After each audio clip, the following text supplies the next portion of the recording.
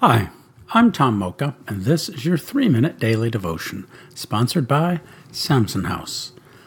Our scripture today is Proverbs chapter 30, verses 1 through 10. I'll be reading verses 7 through 9 from the Message. And then he prayed, God, I am asking for 2 things before I die. Don't refuse me. Banish lies from my lips and liars from my presence. Give me enough food to live on, neither too much nor too little. If I'm too full, I might get independent, saying, God, who needs him? If I'm poor, I might steal and dishonor the name of my God. Let's ponder that. The older we get, the less we need from life, and the more we value simplicity.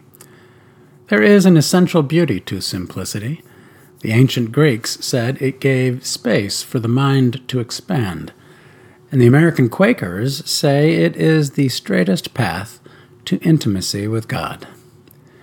I remember my father-in-law, in the last days of his life, saying it felt good not to have the cares of this world tugging at his shirt sleeve. His life had whittled down to a single room, simple food, and visits with loved ones. He was happy. Why do we clutter up our lives in the first place? The writer of this proverb identifies 2 things that tend to tug at our shirt sleeves: lies and food. I call it lies and pies.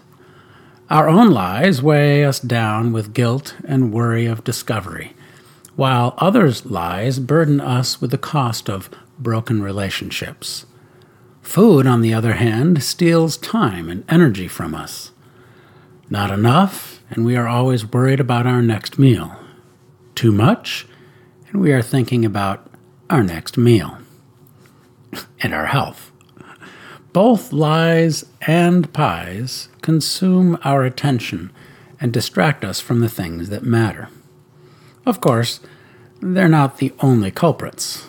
The point is this: when we eliminate the clutter in our lives, we are free to enjoy more.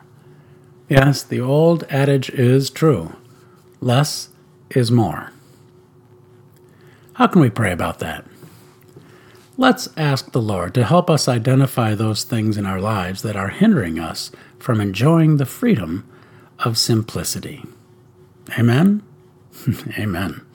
Thanks for listening, and have a great day.